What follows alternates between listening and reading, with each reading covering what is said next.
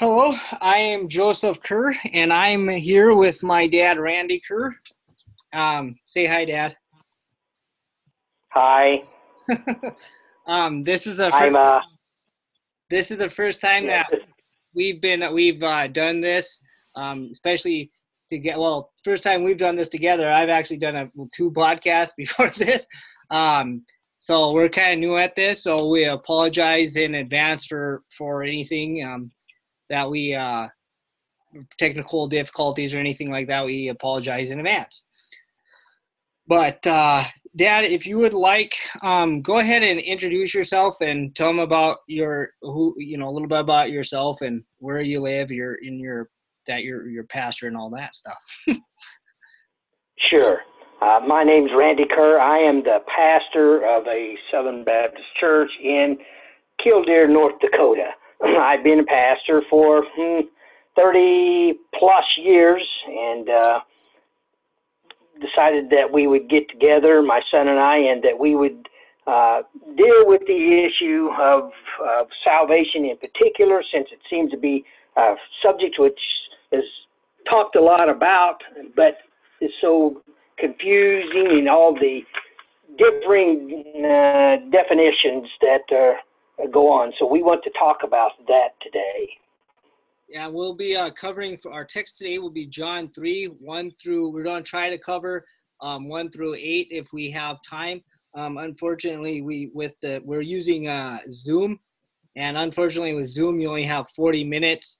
So we might have to cut short and do a different part or take it up in the next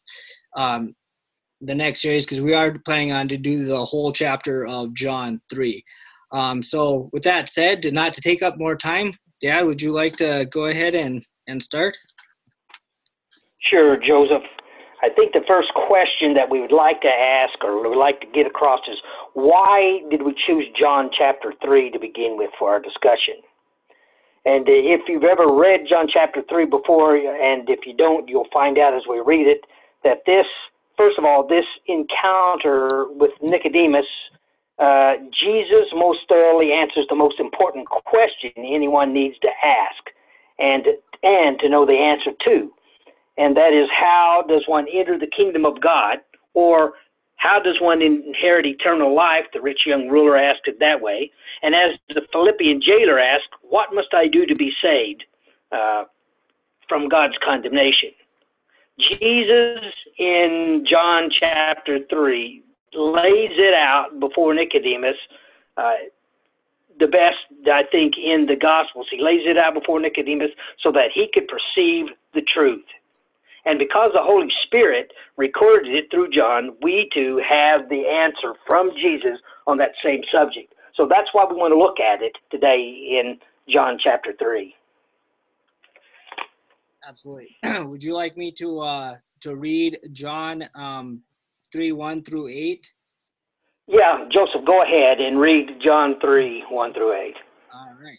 So this, again, like we talked about, this is going to be our text for today, and we'll move on from there. Now there was a man of the Pharisees named Nicodemus, a ruler of the Jews. This man came to him by night and said to him, Rabbi, we know that you have come from God as a teacher, for no one can do these signs that you do unless God is with him. Jesus answered and said to him, Truly, truly, I say to you, unless one is born again, he cannot see the kingdom of God. Nicodemus said to him, How can a man be born when he is old? He cannot enter a second time into his mother's womb and be born, can he? Jesus answered, Truly, truly, I say to you, unless one is born of the water and the Spirit, he cannot enter into the kingdom of God. That which is born of the flesh is flesh, and that which is born of the Spirit is spirit. Do not marvel that I said to you, you must be born again. The wind blows where it wishes, and you hear the sound of it, but do not know where it comes from and where it is going. So everyone who is born of the Spirit, so is everyone who is born of the Spirit. There's definitely a lot there, isn't there? Yes, there's a lot there, and we'll do our best to break it down to answer some questions, because all of it has important bearing in understanding what it is that Jesus is saying to Nicodemus and why he says what he says. And I think that the first thing that we want to look at is it says, now there was a man of the Pharisees, and this certainly has bearing on what Jesus says to him, but let's not assume that everybody knows exactly what a Pharisee was, and especially what a Pharisee believed made him right with God. That is, qualified him to be a part of the kingdom of God. And these things, and this is just kind of not necessarily a complete list, but it gives you an idea. And that Pharisees were strict observers to the letter of the law. I mean, they did everything to the extreme and made sure they kept the letter of the law in all of its little nuances and details. Second, they were circumcised. They had circumcision, and they were also very religious in observing all the ceremonial parts or the outward acts of the law, if you will. And being highly devoted, they were also very highly devoted to the whole religious system of Judaism. And they did all of this to gain favor with God, to be worthy by their own self-righteousness of the kingdom of God. So that's the first thing, Joseph, we want to look at. Mm-hmm. And we'll see later how that fits into what Jesus tells him and the erroneous attitude that it gave Nicodemus. The second thing that you see here is that Nicodemus was not only a Pharisee, but it says that Nicodemus was a ruler of the Jews. And again, instead of assuming everybody knows what he's talking about, let's clarify that. What it means is that Nicodemus, was a member of the ruling religious body of the Jews. That is the Sanhedrin. And the Sanhedrin was 70 men that were chosen from the nation to, if you will, be the policymakers or the rulers of Israel's religion. In other words, they made the religious policy. So we see Nicodemus, he was a Pharisee, a very strict observer. He was also a member of the ruling religious body of the Jews, the Sanhedrin, and yet he had heard of Jesus and all the things about Jesus, and he comes to Jesus by night, and that's the next thing. Said this man came to Jesus by night and said to him.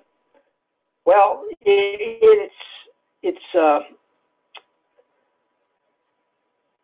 there was a reason that he came to Nicodemus by night.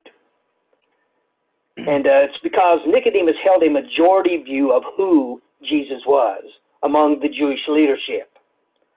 The Jewish leadership, along with Nicodemus, had seen and even tested all of the authenticity of all of Jesus' miracles. I mean, they had spies that went and they looked at when Jesus did miracles. They even tested him, and he did it right in front of them so they could see it. And they had all the evidence of who Jesus was. And Nicodemus was a part of that. He knew about the miracles. And if there was an opportunity for the Pharisees and the religious leaders to prove that Jesus was false, they would have done it.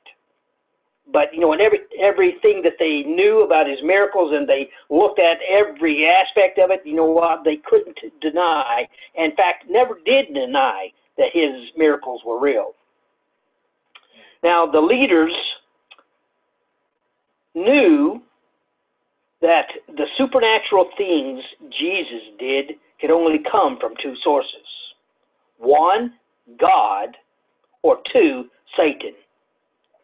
The problem is that the majority of the Jewish leaders, after examining the veracity of the miracles that Jesus did, deliberately chose to say that Jesus did them by the power of Satan.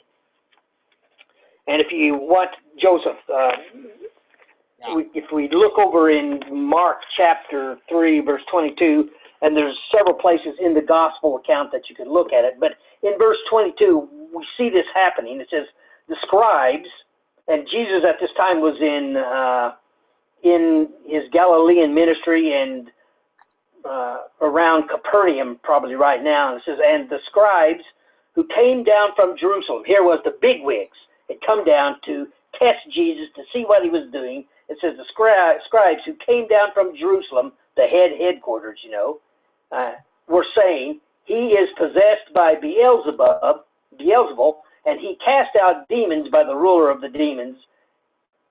And that was their conclusion. That was their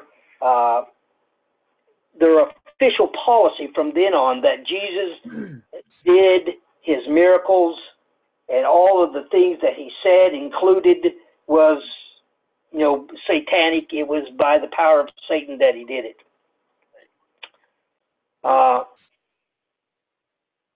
One thing, if I may interject, Sure. regarding the Pharisees, is that one thing they also did was they kind of made up their own rules regarding religion, if you will. They made it convenient so that they wouldn't sin and look pious. They would make up and add their own things to the Mosaic law so that they would be able to keep them and be easier for them to keep them, and kind of made up their own things. And that was, of course, definitely going on at that time of Jesus, and throughout the Bible, Jesus calls them out for it. Right. Well, the difference in the other Pharisees and the Sadducees, or if you will, the Sanhedrin and the rulers, the religious rulers, that they had come deliberately to the decision after seeing everything that Jesus did, after hearing all the things that he said. They deliberately made the choice to say, we have two choices. Either it was that he is of God or he is of Satan, and they chose to say, well, he's of Satan. But Nicodemus, in that same verse at the end of it, says, Rabbi, we know that you have come from God as a teacher, for no one can do these signs that you do unless God is with him. Nicodemus saw Jesus' teaching and miracles for what they obviously were, from God. So at night, to avoid the majority, so he wouldn't have to deal with them and their, whatever consequences that would come, or even debate with them, whatever, he came to Jesus by night to seek out Jesus.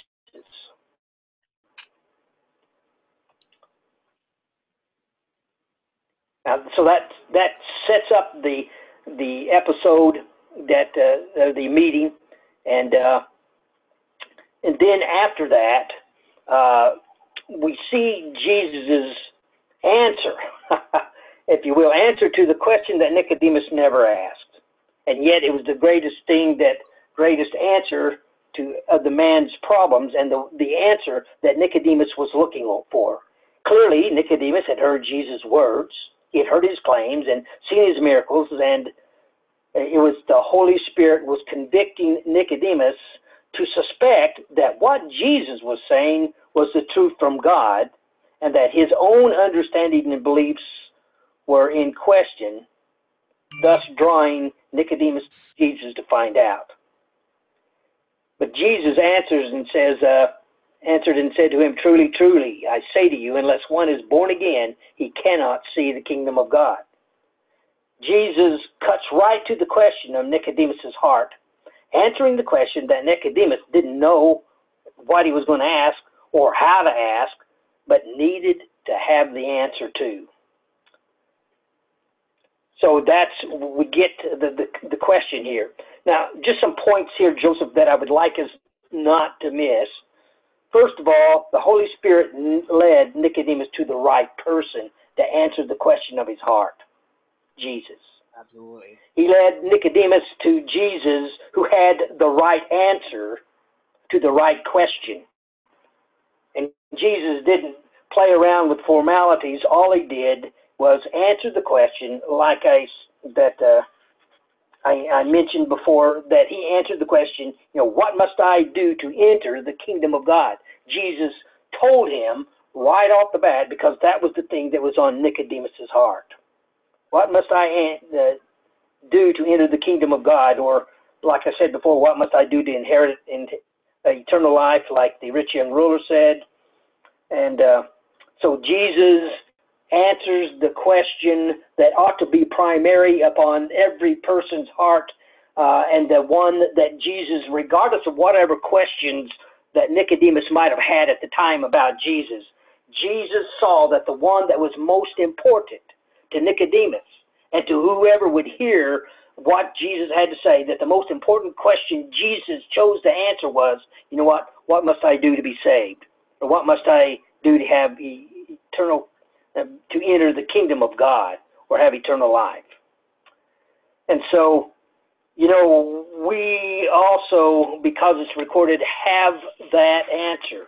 And that's what we want to look at tonight. That's why I believe it's so important that we look at this passage tonight to begin in this whole series, to answer that question, to understand and to see what it is that Jesus said. Now, some important points, again, I think that we need to look at in verse 3, Jesus makes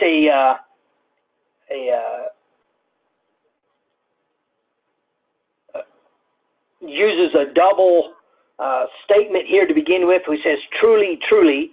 That's a word that we're familiar with in the Greek, and not in Greek, but in the Hebrew that Jesus would have used, because it's the word amen.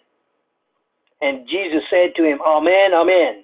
And usually we think of amen as something we throw at the end of something, but what it means is confirmed, or this is the truth, or it's settled. And so he uses that word, it's settled, this is the truth, amen, amen, a double, which emphasizes, or what Jesus is saying, I say to you, unless one is born again, he cannot see the kingdom of God. Yeah, there's no wriggle room in his answer. He wasn't leaving it up for debate. No, that's true. And it's interesting to note that in his talking to Nicodemus, Jesus doesn't go through small talk. He doesn't go through, well, Nicodemus, let's talk about this issue, or let's have a discussion here. What Jesus does is Jesus cuts right through all of that stuff and tells Nicodemus and lays out the truth for Nicodemus. Listen, Nicodemus, here's what it is. If you are not born again, you can't see the kingdom of God. Period. He lays out the truth. Now, in the rest of the time, in verses 4 through 14, and there's no way we're going to cover that tonight, but he corrects Nicodemus's errors. He doesn't compromise with Nicodemus. He doesn't even sit down and discuss it with Nicodemus. But he, in the sense that Nicodemus they go into a debate, but he corrects Nicodemus's errors of what he believes. And then in verses 15 through 21, which is the end of where we're going to look at in John, he explains how God saves, or the process of salvation of God, and what it means to believe in Jesus Christ. Now, I know, Joseph, that there are a lot of people, and I've heard them say it myself, you know what, I'm a Christian, yeah, but I'm not one of those born-again Christians. And in reality, I understand somewhat what they're saying, because a lot of the things and the shenanigans done by quote-unquote born-again Christians, I don't think I want to associate with them myself. Right. But here, that Jesus has a specific meaning, and we certainly want to know what it is, because what Jesus said is pretty emphatic, isn't it? Unless one is born again, he cannot see the kingdom of God. Whatever born again is, it is absolutely necessary. Thus, it is absolutely necessary to understand what Jesus means by it.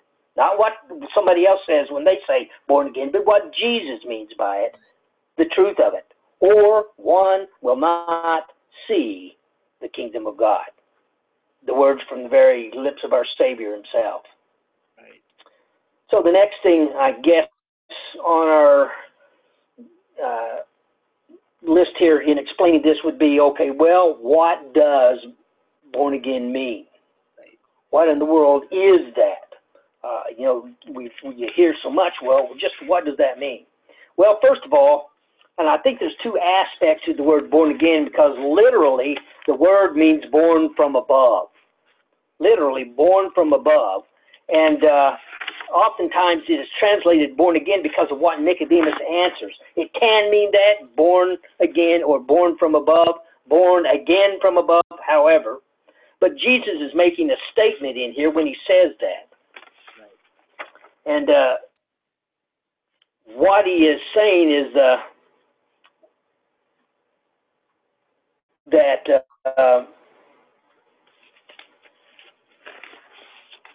Nicodemus, you know what, that salvation is not something that you do, but that's something that you need to be changed, and that change comes from God. That salvation, to be entered the kingdom of God, you must have a work of God coming from above, God's work, not what you do in your own, in your own self-righteousness. And it says that you must be born from above.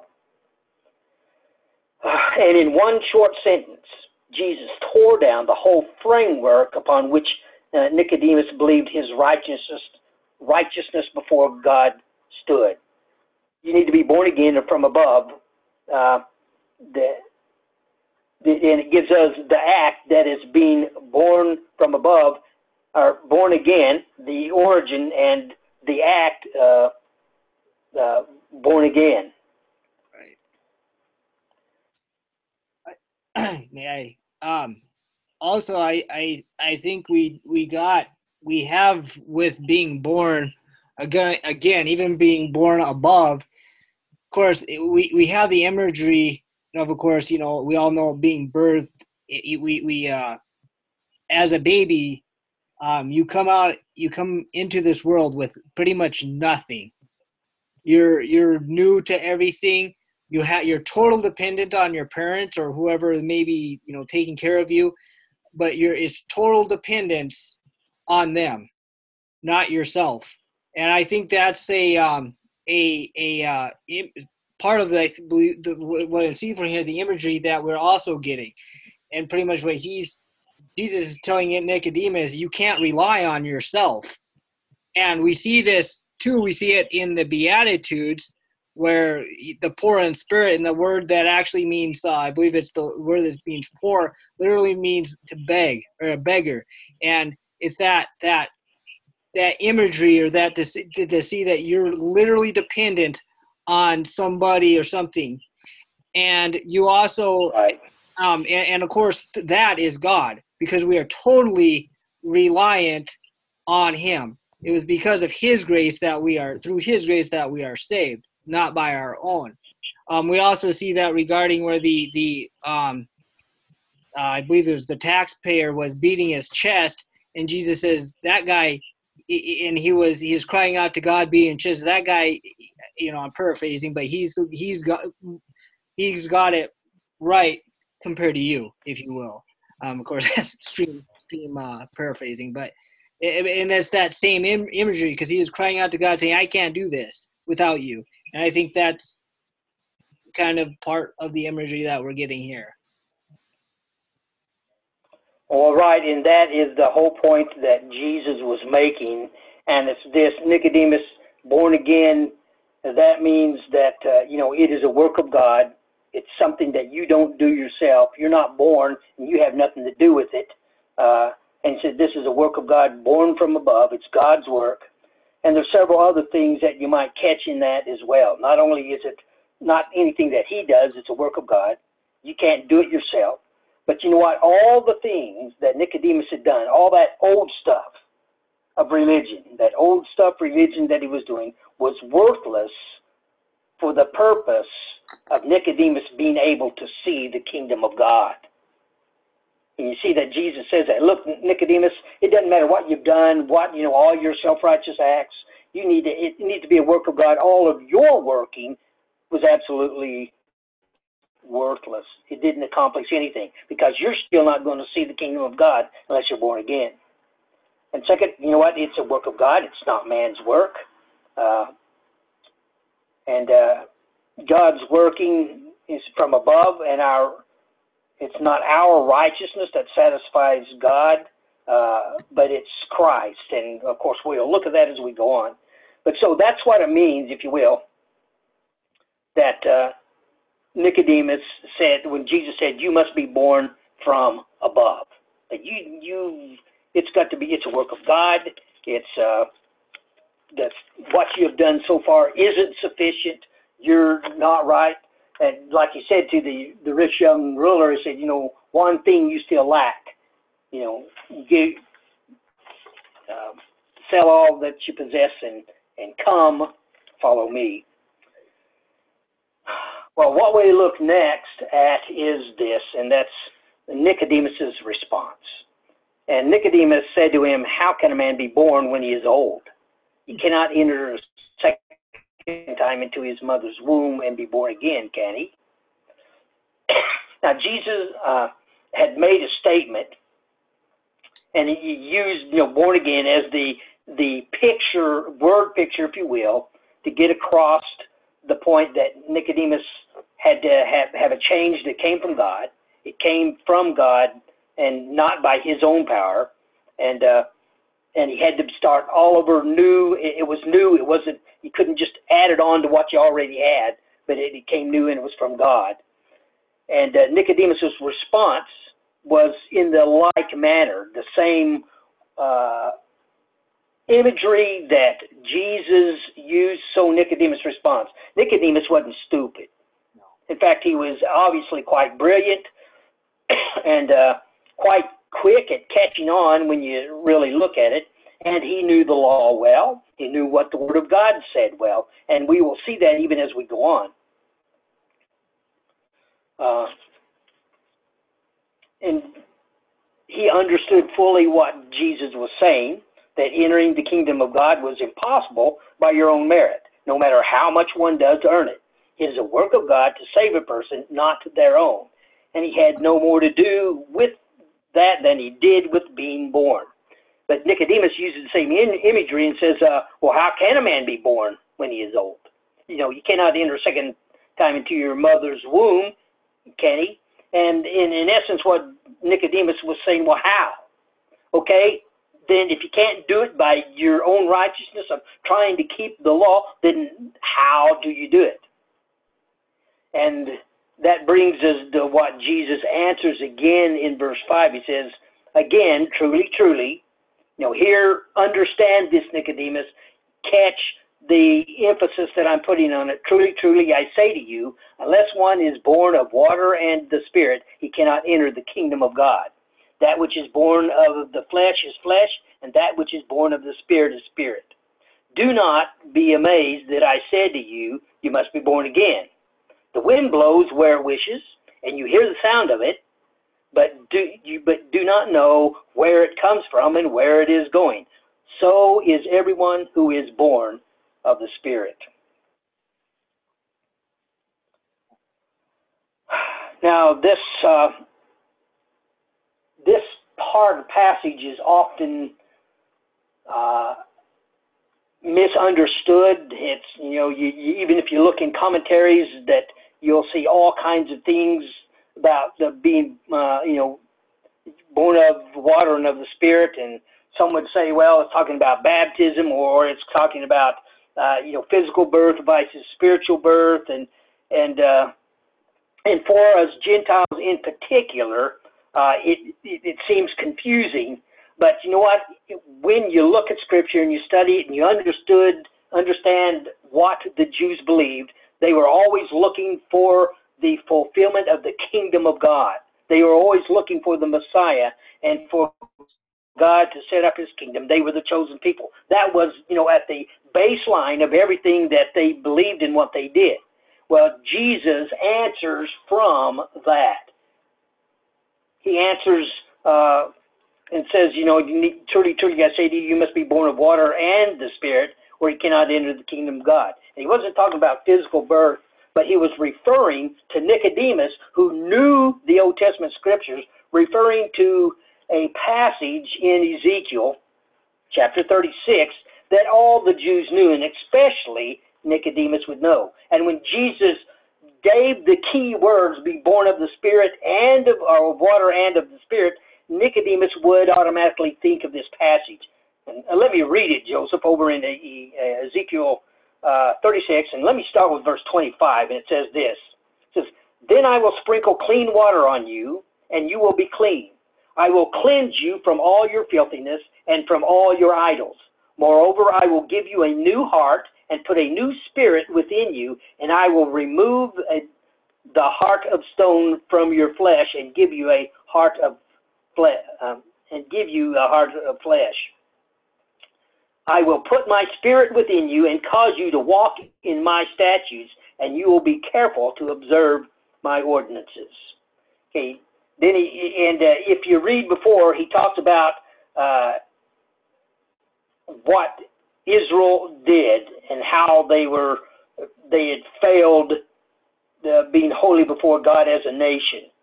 And here he promises them, says, look, Nicodemus, there will come a day when I will do this. I will change your heart. I'll put a new heart in you. I will sprinkle you clean with water, and I'll put my spirit within you. So when Jesus says this, it automatically brought Nicodemus to think of the promise that God had said that he would do to his people, for his people. And that is that he would change them, that he would put a new heart in them, that he would sprinkle their sins clean with water, and that they would be clean with that, and he'd have a new heart and have a new spirit, and they would be right before God. And so that's what Jesus says to him. And Nicodemus got it. There wasn't any question. There wasn't any debate after that. Nicodemus wasn't confused. And but he says this, and he understands what Nicodemus was saying. He understood what Jesus was referring to when he said water and spirit.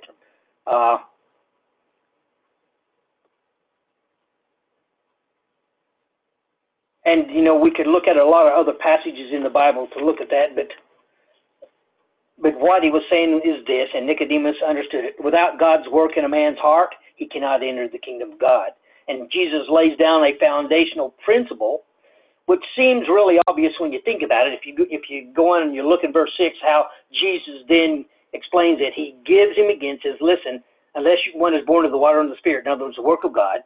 And then he says, look, it's God's work that does it. Your work of self-righteousness doesn't do it. And then he lays down this principle that should be clear enough after we hear it in verse 5, where he says, and Jesus answers, says, I say to you, unless one is born of water and the Spirit, he cannot enter the kingdom of God. That which is born of the flesh is flesh, and that which is born of the Spirit is spirit. The principle is clear enough, the foundational principle, that all that works of the flesh can produce is what? Flesh. It's fleshly. All that works of the flesh, all your acts of self-righteousness, it can only produce one thing. That which is flesh is flesh. Fleshiness, worldliness, carnality, not spiritualness. Only God can produce that which is of the Spirit of God, and that's what he says.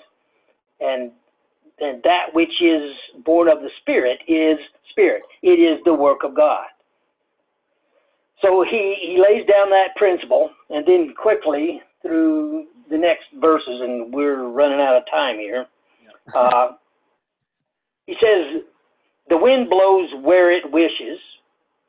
Or he says, do not be amazed that I say to you, you must be born again. Now, there's something interesting in verse 7 that happens, because Jesus, at this time when he used you, he used the third person, that is you all, a group.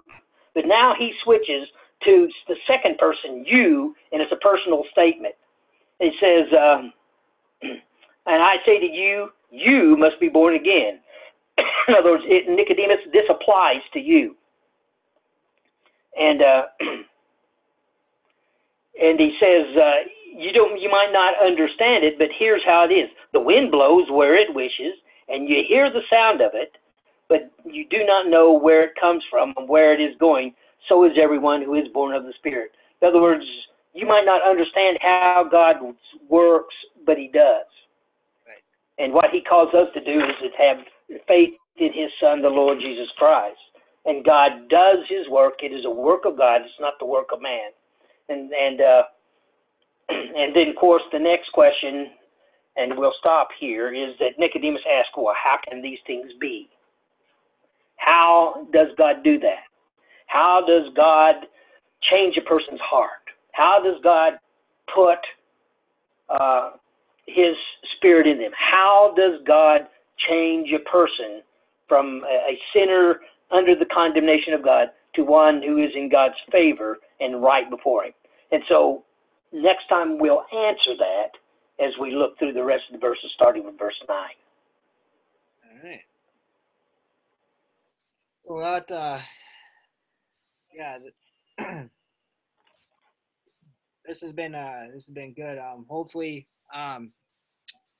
this will help anyone else who's been struggling, and wondering, perhaps you're at that point right now in your life, and you don't know. You may have people talk to you, may have heard it. We just we just pray that that you would right now choose this time to repent and be truly born from God, and we just pray these things, and of course, if you already are and you're a believer, hopefully this was good, and continue to hopefully this will help equip you maybe to share to others, and we just thank you for listening, and Dad, thank you, and we're gonna Thank you, Joseph. pick up on verses 9 and probably go to time allowing 14. Is that our plan for the next session? Yep. And down to 14. Yep. And now our plan, what I understand talking to you earlier, you're wanting to do this monthly. Is that what our time frame is for these? Or kind of just when we'll do whatever monthly, so we'll see about that. All right, that sounds good. So, all right, folks, we're gonna end. We're gonna probably put this on, get this out to you folks. Put it on social media and other places. And thank you, and God bless.